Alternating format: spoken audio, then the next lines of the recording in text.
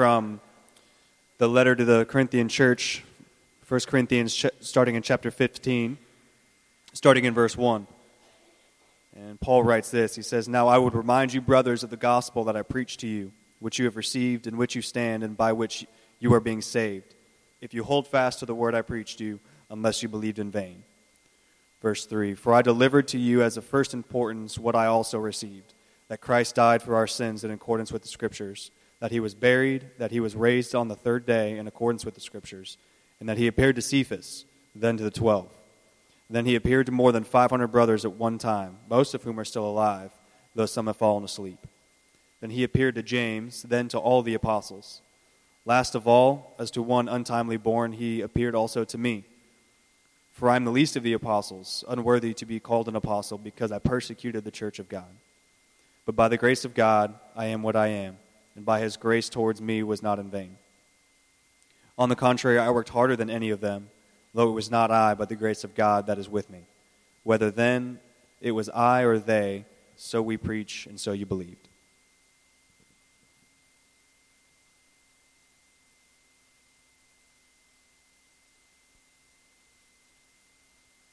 Apologize for my voice if it goes out. I was at a wedding all weekend, and I was outside all day yesterday, and so all the pollen and all the mold is starting to take effect. So if at about the 20-minute mark, if I just go mute, my notes are up here, and I'll tag off to someone in the audience. Just come up and read, and you'll be good to go. But I'm grateful to be here this morning. I hope you are too. You know, we're in this series called This Is Us, and what we're looking at is who are we, the people of God here at Powell's Chapel.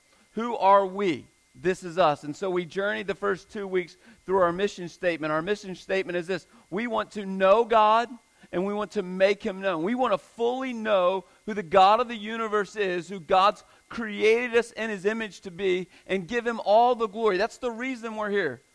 That's the only reason that we're here. We're not here because God was bored or because God wanted to do something creative. No, God, when he was with the Holy Spirit and with the Son, he said, hey, let's create them in our image, and that they would be glory-bearing people back to ourselves. And so we're here today only to bring God glory. And so the only way to bring God glory is to fully know God.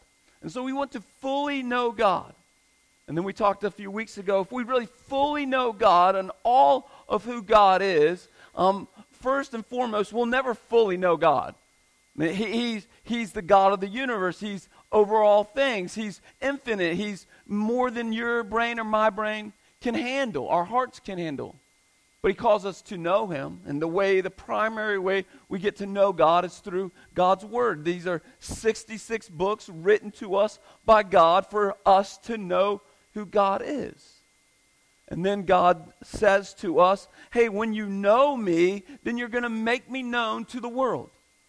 So we want to fully know God, and then when we take what we know about God, we want to give that away. Because when we really get who God is, we understand that God has done something for us, and He's forgiven us of our sins, and therefore there's other people that need that same message. So we go and we take the gospel to those who haven't heard. This is why we partner with Michelle and what they do at Operation Christmas Child, because we know that there's billions of people around the world that don't get the privilege to sit in a pew and hear the gospel preached on a weekly basis. And so we get to partner and do that around the world.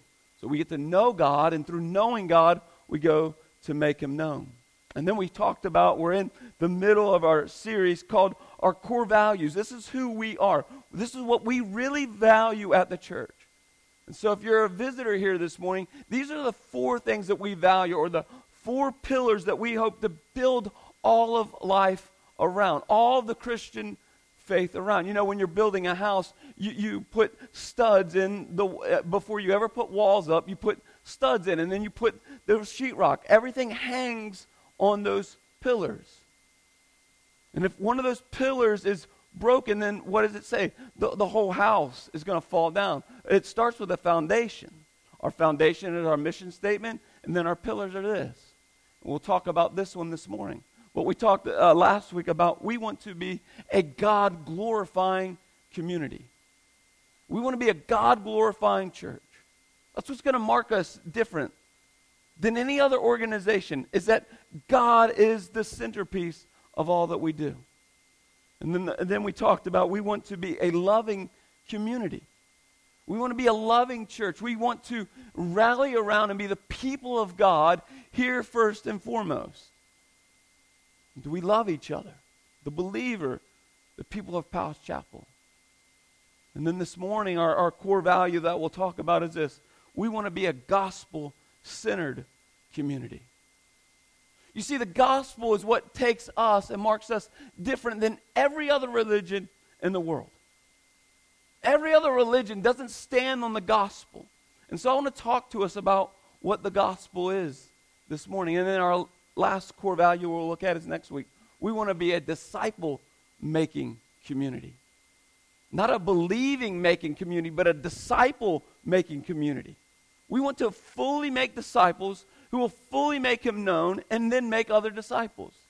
We want to reproduce what God did for his disciples. Right? He chose the 12 disciples, and in the end of his ministry, he said, go and teach them all that I've taught you and make disciples. Not make converts, not make believers, but make disciples. The word disciple means, or the word Christian means, to be a little Christ, and so we wanted to do that. But first, we've got to be a God-glorifying community. And now we got to be, what does it mean for us when we're God-glorifying to be a gospel-centered community? So what is the gospel this morning? The word gospel means this. The word gospel means the good news. The good news. You see, all throughout history, there's been these moments in history that have marked history.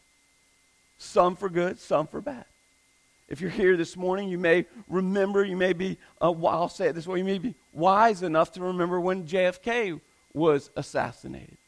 And if I came to you and I put a microphone in front of you, you could probably tell me the time and the place and exactly what you were doing. You know, for my generation, I could tell you exactly where I was when 9/11 happened.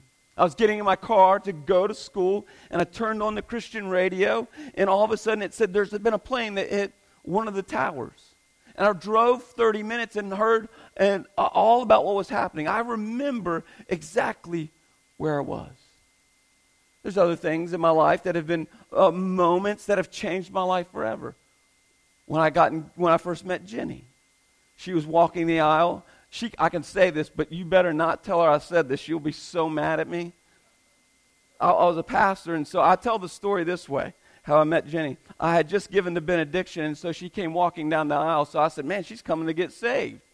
Her beautiful parents were in the choir, so she was really walking right past me. It had nothing to do about me at all. But that's how I tell the story. Do not repeat that to her. Okay? That's called a boundary. That's not a secret. What's said here stays here, all right? And I'll know. But I remember exactly where I was at when I first met Jenny. I remember our wedding day, just like yesterday. I was in a wedding, and it brought a flashback to my own wedding. I remember when my 2 kids were born. See, there's all these moments in life that define us. But there's been no greater moment in history than what we're going to talk about this morning. Out of all the other moments, whether it's been 9/11 or JFK or the Berlin Wall falling down, all the moments, there's no moment in history that's more marked than this one. It's called the gospel. And so I want to look at the gospel. I want to look at what does it really mean for us here at Powell's Chapel to be a gospel-centered community. I'm going to first look at Jesus. Jesus is part of the gospel. And then we're going to look at our part of the gospel. So 2 parts this morning, the gospel according to Jesus, and then what the gospel does to us, the person. Let's look at what Paul says in 1 Corinthians chapter 15. He says this. Now I would remind you, brothers, of the gospel. Highlight that in your Bible. He's talking to the church. He's saying to the church, hey, remember when I preached the gospel to you? I want to remind you about the gospel.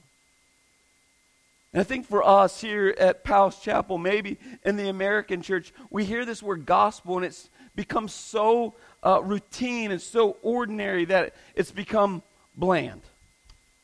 It's just become vanilla. It doesn't have the impact that it once had when we first heard the gospel. And so what Paul is saying, hey, I want to remind you of the great message of the gospel. My hope is for us this morning that if you come here and you've heard the word gospel and you've heard the gospel message 1,000 times, that it wouldn't be old to you. But some way that the Holy Spirit would interact with your mind and heart and bring alive and afresh what the gospel is, the good news of Jesus Christ. And so that's what he's saying, Paul says to the church. I want to remind you, brothers, of the gospel that I preached to you, which you received, in which you stand, and by which I preached to you, unless you believed it in vain. And so what is the gospel message? The gospel message is the good news of Jesus Christ. And so for us, the baseline is this, simple. Who is Jesus? Who is Jesus? Who do you say that Jesus is? Who do I say Jesus is? But more importantly, who does God say that Jesus is? And this is what God says about his own son through the writer of John in two different places, the book of John and then the first book of John. And this is what it says. Let's turn quickly to 1 John.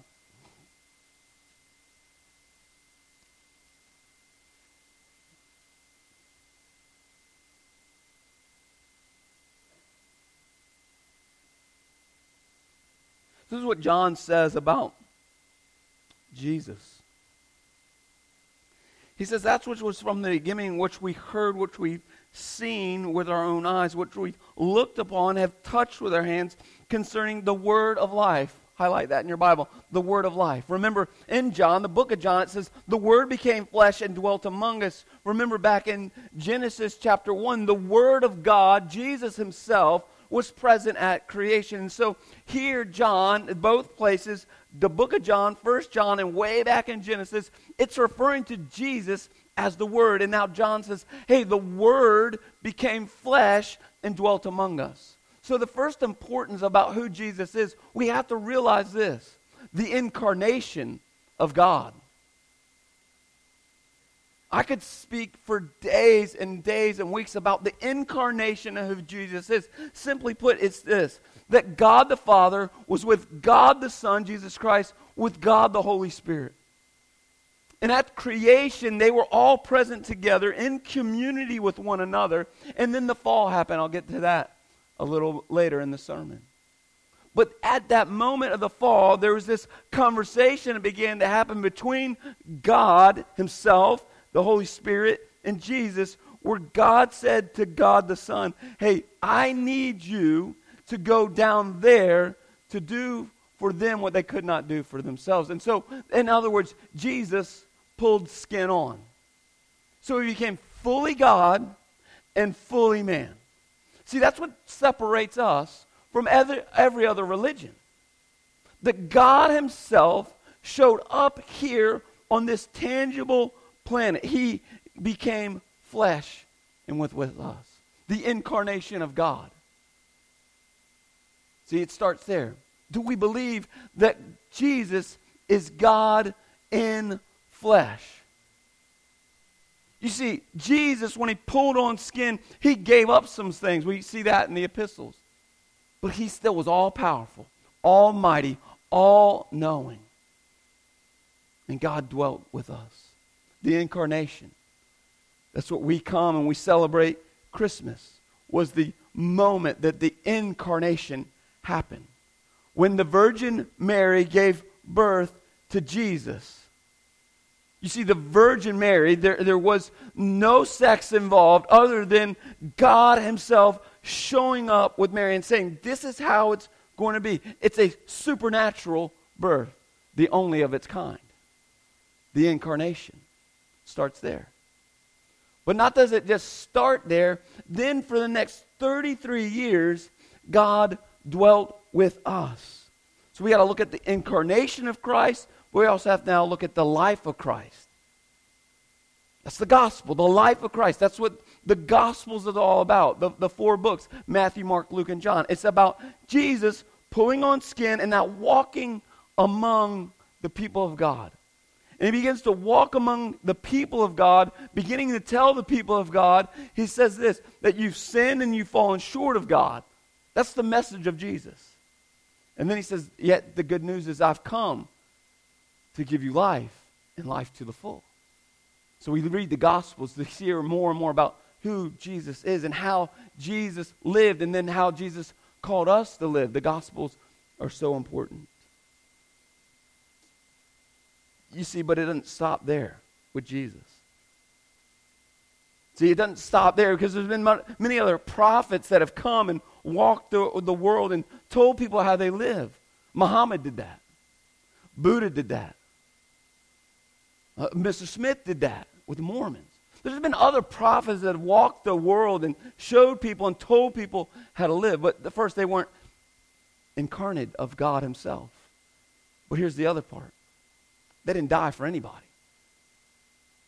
They died, but they didn't die for anyone. You see, that's what Jesus does. He comes in the form of a baby. He walks for 33 years, and then at the end of the 33 years, he dies for the salvation of all people, he tells us. So the death of Jesus is just as important as the incarnation as it is his life. But see, this is the moment in history that will separate us, the Christian, from everyone else. From every other religion, from every other known walk of life. This next moment I'm going to talk about separates us from all things. So Jesus died. We know that. We celebrate that at Easter. He died on a Friday. And what happened? He was buried in a tomb. And he buried in a tomb. He then did what no other man has ever done. The resurrection.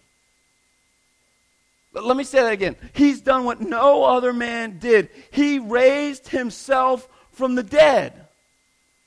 That God himself, incarnate in Jesus Christ, walked this planet for 33 years, hung on a cross for our sins, was buried in a tomb, and 3 days later, the resurrection happened. Do we believe that, church? You see, that's the moment in time that separates every other moment in time, is the resurrection. It's not just the death of Christ, because there have been a lot of other dead prophets, have there not? There's been a lot of other prophets that have been laid in a tomb. We can go visit that today. But what marks us different than every other religion is this. This is why it's called the good news. The good news is that we have an empty tomb and not a tomb full of bones. Do we believe that, church? See, that is the gospel. But see, if you know the gospel, then you're going to have to know yourself. Because the gospel is going to always be a mirror to who you and I are. Right? Because if Jesus came in bodily form and he said to his people, repent for the kingdom of God is near, then if I really believe that God himself showed up in the flesh, lived a life, taught me how to live life, died on a cross, was buried, and rose from the dead, if I really believe that, then every morning I wake up, I'll see these 5 things. The first one is this. I'll see that I'm a sinner. You see, the good news points me to the bad news. See, the good news is that there is a Savior that died for me, which says, man, if there's a Savior that dies for me, then there's something wrong about me. Right? So I'm a sinner. Right? Turn to Romans chapter 3.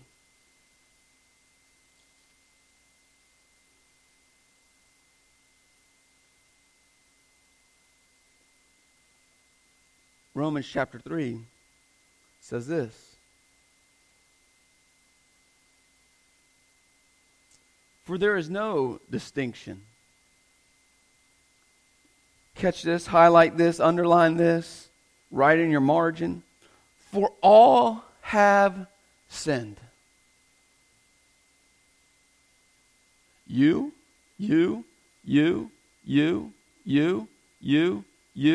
me. But that only comes out of my acknowledgement of the good news. You see, when I believe that there was a God that came in flesh form and dwelt among us and said, repent for the kingdom of God is near, and then said he was going to die and died and rose again, then I got to wake up and say, man, there's something off about me. What's off about me? It's not just that I'm a bad person trying to get good. You're not a bad person this morning. You are a sinful person. You see, I'll say it this way. This is getting recorded. Oh, I was just going to say it. You know, Jared and I were at the same wedding last night, and so we went and we saw the massive buffet table of food. So we began to eat the food. It was still food, right? But it was bad food. It was just bad. But it's still food. You see, if I just think I'm a bad person, now I'll still think, well, there's some nutrition in the food, right? I still had the green beans, the chicken. It still gave me some nourishment. It was bad. But if I really come to myself and think I'm bad, then there's some part of me that thinks, well, there's still some good in me. But if I come to the mirror and look at the gospel and say, no, I'm a sinner, and what does it say next? I've fallen short of the glory of God. It says, man, there's nothing good in me. There's no righteousness in me at all. Frank a few weeks ago talked about that. My greatest thing I bring is still filthy rags. So the gospel message of who Jesus is puts a mirror in front of me that says, wait, I'm a sinner. Do we believe that, church?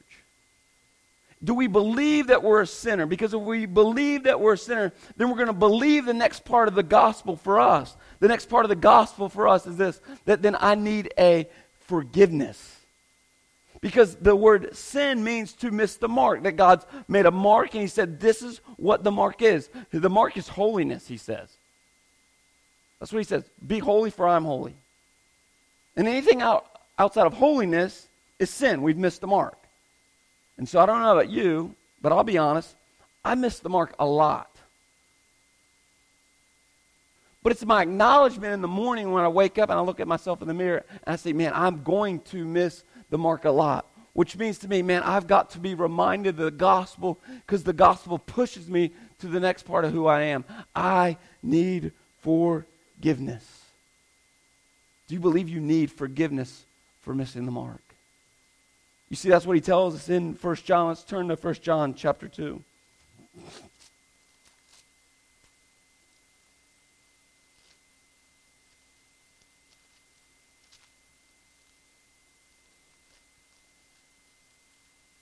He says this, my little children, John is writing, the church. My little children, I'm writing these things to you so that you may not sin. But he says this, but if anyone does sin, and it's not like, oh, you might sin. It's the statement of you will sin. If anyone does sin, when you sin, here's the deal. We have an advocate. The advocate is pointing us back to the gospel. See, the advocate says, I can't do anything in myself to forgive myself of my own sin. I need someone to forgive me or to be my advocate for what I could not do for myself. We have an advocate with the Father.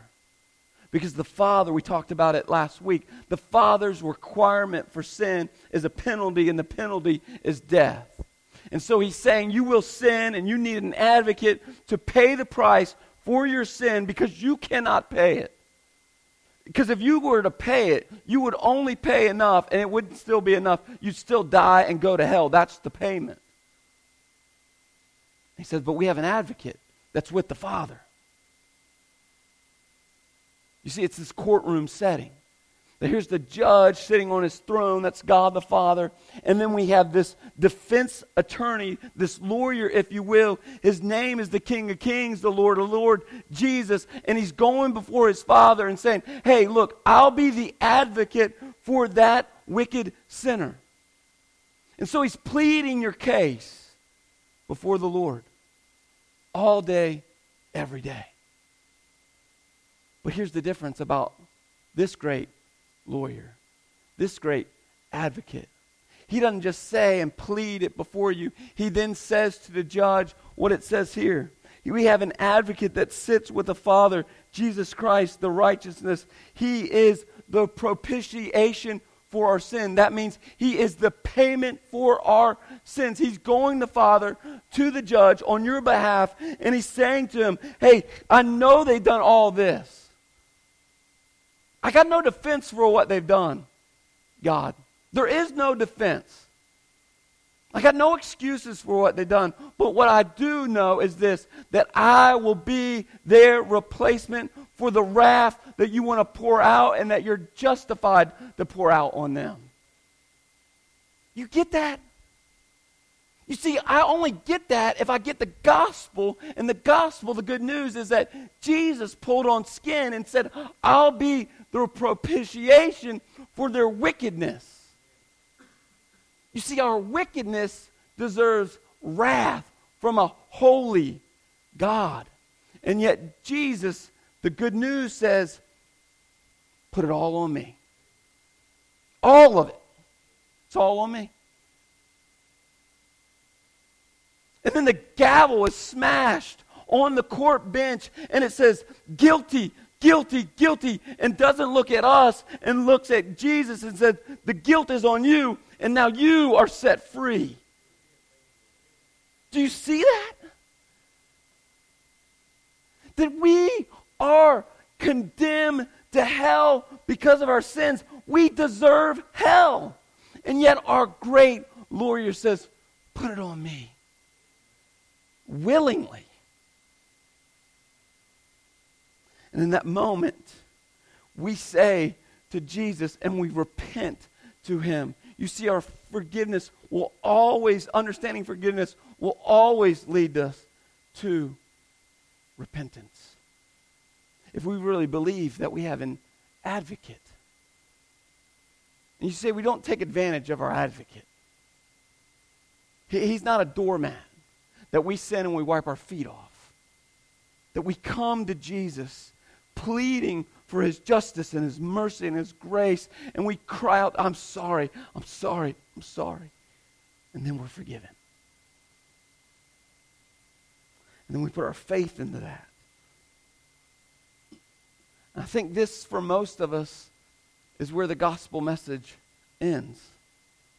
You see, I think for most of us in this room this morning would say, yeah, I believe that Jesus came, was God in the flesh, dwelt among us, lived a sinless life to be the propitiation for my sin, has forgiven me my sin. We believe all that. But I think the last one is where we, the church, we, the individual, struggle with the most. But it's part of the gospel.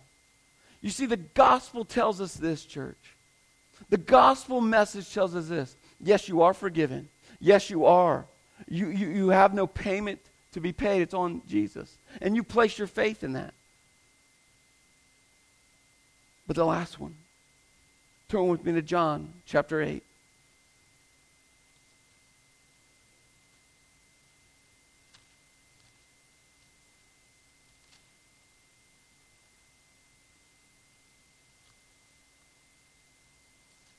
John chapter 8 says this. We'll read all of it. Verse 31. And so Jesus said to the Jews who had believed in him, if you abide in my word and you are truly my disciple, you will know the truth, and the truth will set you free. Underline that word free in the Bible. And they answered him,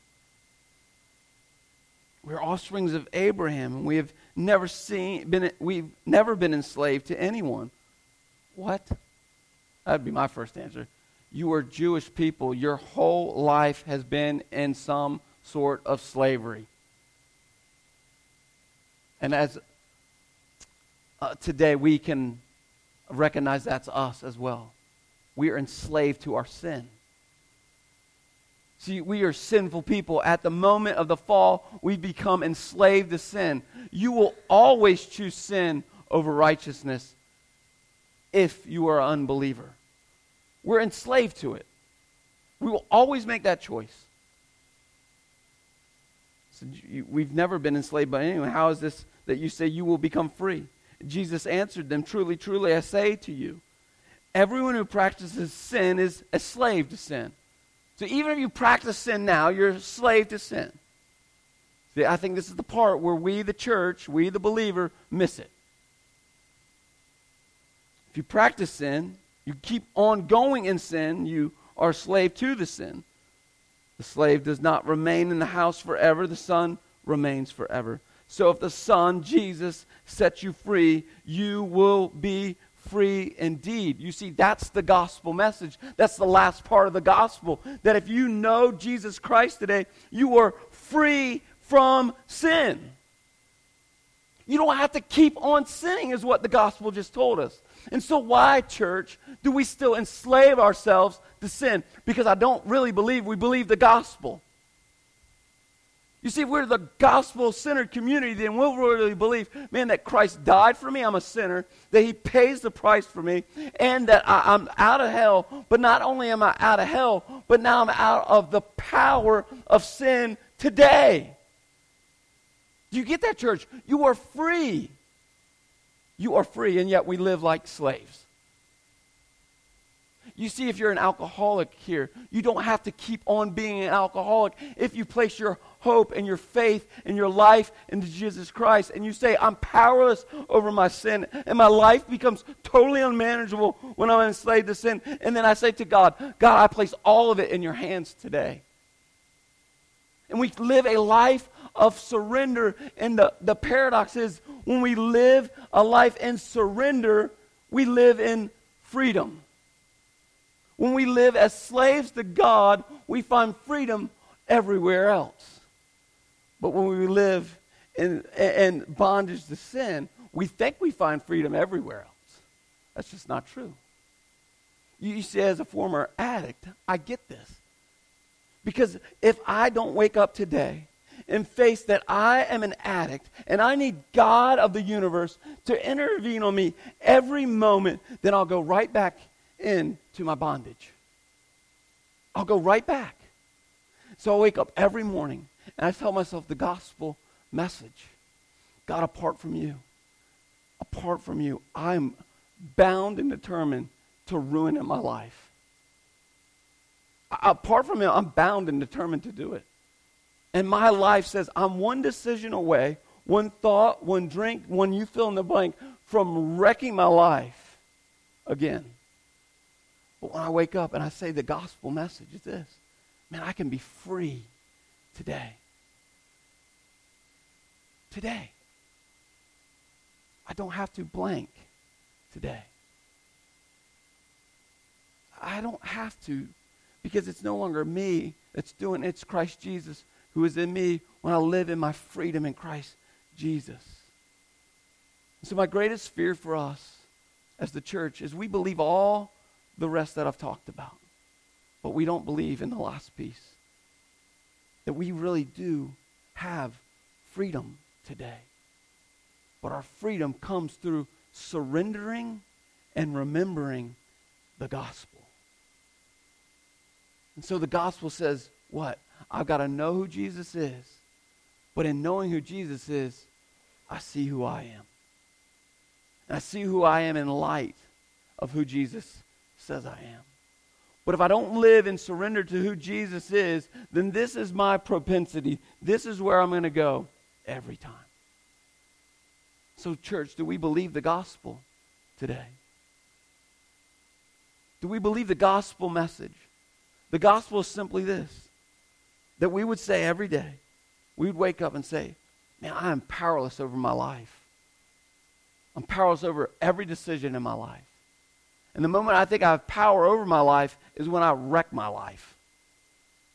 When I make any decision apart from Jesus Christ, my life is going to end in a T-bone with life itself, and it's going to be a disaster. Do I know that? And then do I believe, man, there is a God bigger than me that can restore me to sanity, restore me to healing, restore me to freedom and wholeness. And I wake up and I tell myself that.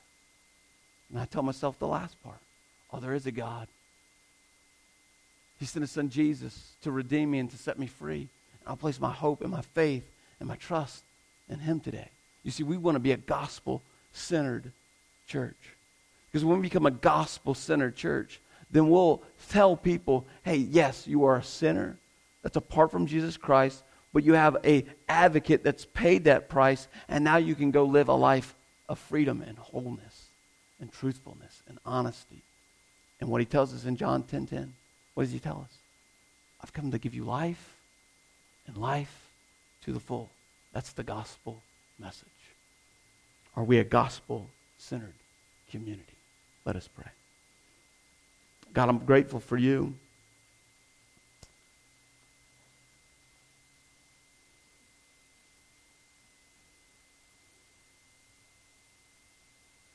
Oh, God. What a wretched man I am.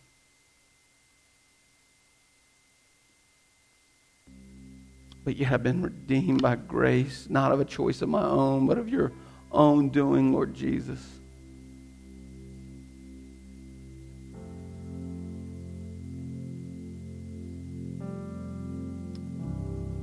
And God, I pray for every one of us in the room this morning.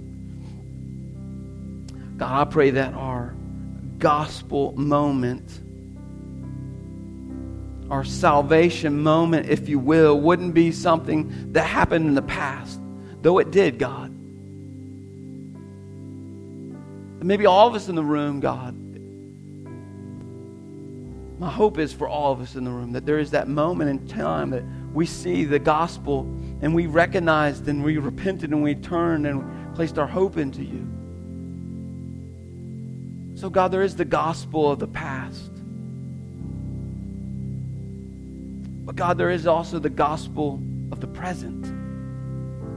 The ongoing work, which you call sanctification. That's the gospel. God, I pray that we would see the ongoing redemption in our life, the ongoing freedom that you offer in our life.